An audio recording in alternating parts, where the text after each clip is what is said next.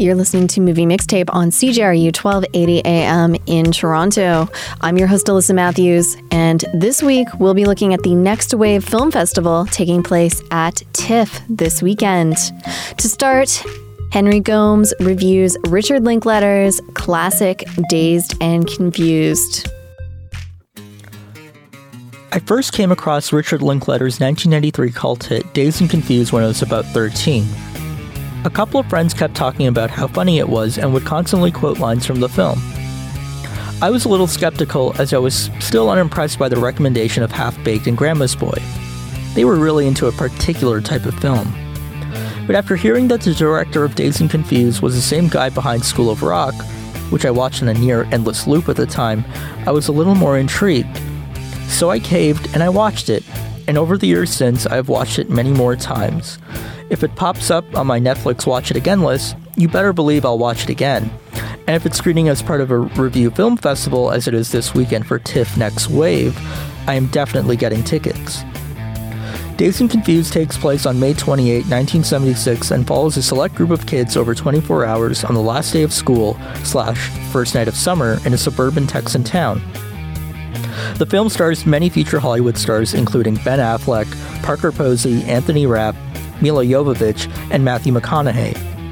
By the way, this is the movie where the now iconic "All right, all right, all right" comes from. There are two main groups of characters in the movie: the soon-to-be high school seniors and the incoming batch of freshmen. As is part of local tradition, the new seniors subject the freshmen to a series of cruel and often violent hazing rituals. Once that's out of the way, we follow these kids through the night and their various beer, pot, and sex-fueled hijinks from the local pool hall, a really awkward middle school dance, the drive-in fast food joint, and a large open-air party after the planned house party got busted. All of which is scored to an impressive soundtrack, often emanating from car stereos featuring mid-1970s acts such as Aerosmith, Foghat, War, ZZ Top, and The Runaways. Dazed and Confused is a departure from the popular John Hughes movies of the 1980s in that there isn't actually a plot, a true main character, or an explicit moral or message. It also isn't a satirical look at high school in the vein of a Clueless or a Mean Girls. If anything, Dazed and Confused almost feels like a cinema verite documentary. The film simply unfolds. The scenes shift from one car filled with a group of teens to another, from the back seat to the front, and back again. But what crucially sets Dazed and Confused apart from most of its teen movie cousins is that the group of teens organically overlap, like they actually do in real high school. After all, no clique is truly an island. Randall Floyd, played by Jason London, is the high school starting quarterback, but is equally at home with the jocks as he is with the stoners, the philosophical nerdy types, and the popular girls. He even has time to take wide-eyed incoming freshman Mitch Kramer, played by Wiley Wiggins, under his wing for the night. Linklater doesn't really cast judgment on his characters and doesn't expect us, the audience, to do so either. This is apparent in the first quarter of the film when most of the hazing scenes take place. Now, I have to admit, watching scenes of older students exploiting younger students for their own sadist pleasure is a little unnerving to watch in 2018. But on closer look, Linklater actually makes a pretty interesting statement on how these types of actions are so easily normalized to the point where the middle school teacher can't help but laugh when the new seniors come by and use a megaphone to verbally intimidate the new crop of freshmen. It's all part of a cruel cycle that fortunately does result in O'Banion, the senior played by Ben Affleck, who takes the hazing way further than it needs to go to receive his comeuppance. Dazed and Confused is such a delightful hang because it is so fixated on the minor facets of high school that the teenagers treat as major milestones. There is also something endearing about these kids being nonplussed about what is happening in the greater world. For instance, as the final bell rings at the high school, the civics teacher implores the students to remember their nation's troubled history as they embark on a summer which will be dominated by the celebration of America's bicentennial. Perhaps rightfully so, the kids couldn't care less, and Miss Stroud's voice is soon drowned out by Alice Cooper's School's Out for Summer. A similar scene takes place when some of our characters enter the Emporium pool hall. The camera whizzes around the teen-filled hall and displays glimpses of a young gentleman shaping his pool cue and tracks a ball down the interior of a foosball table.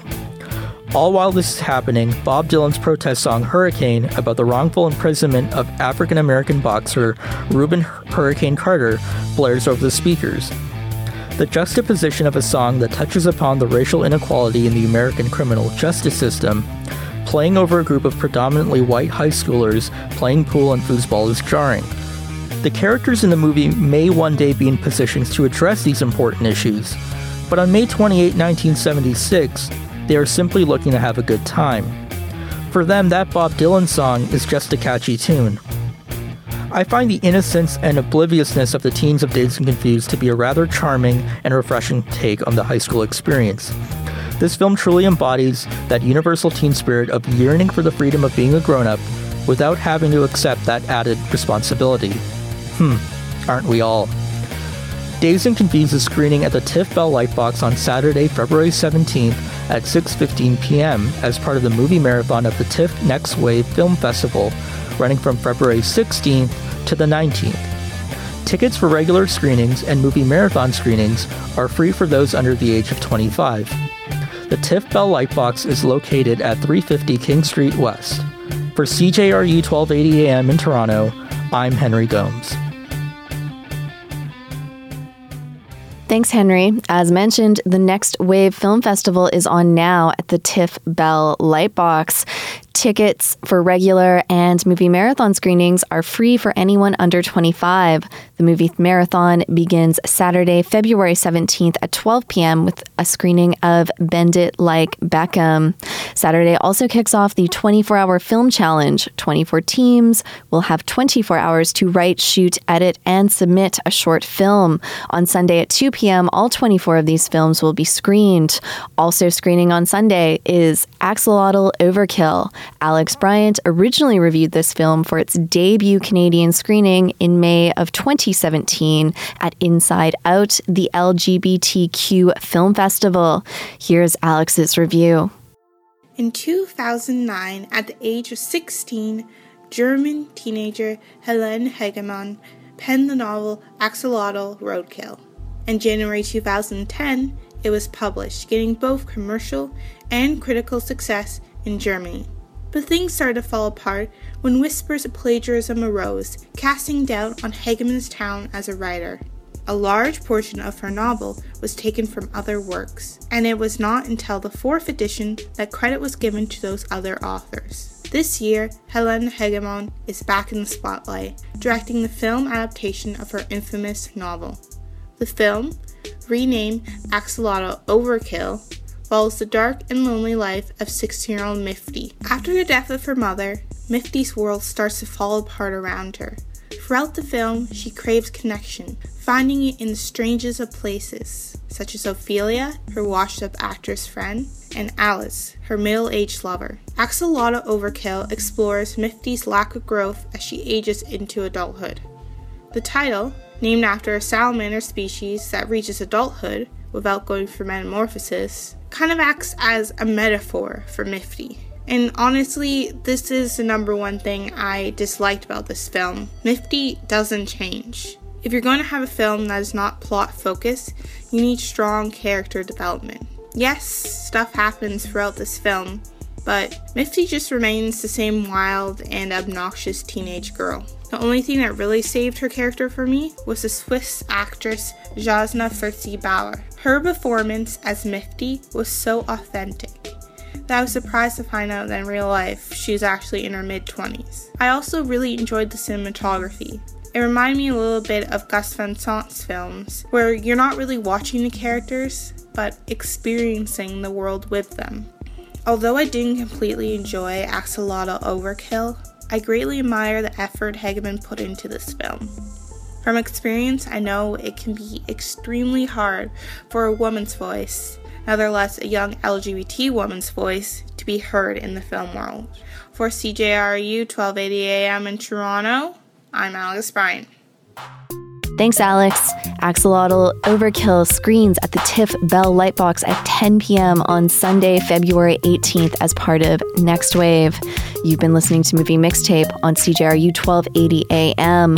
For more information about the Next Wave Film Festival and to hear past episodes of our show, visit our archive at film.cjru.ca. I'll leave you with Sela, a track by A Tribe Called Red featuring Tanya Tagaq. This song is featured in the trailer for Thoroughbreds that's screening as part of Next Wave on Saturday at 9:30 p.m.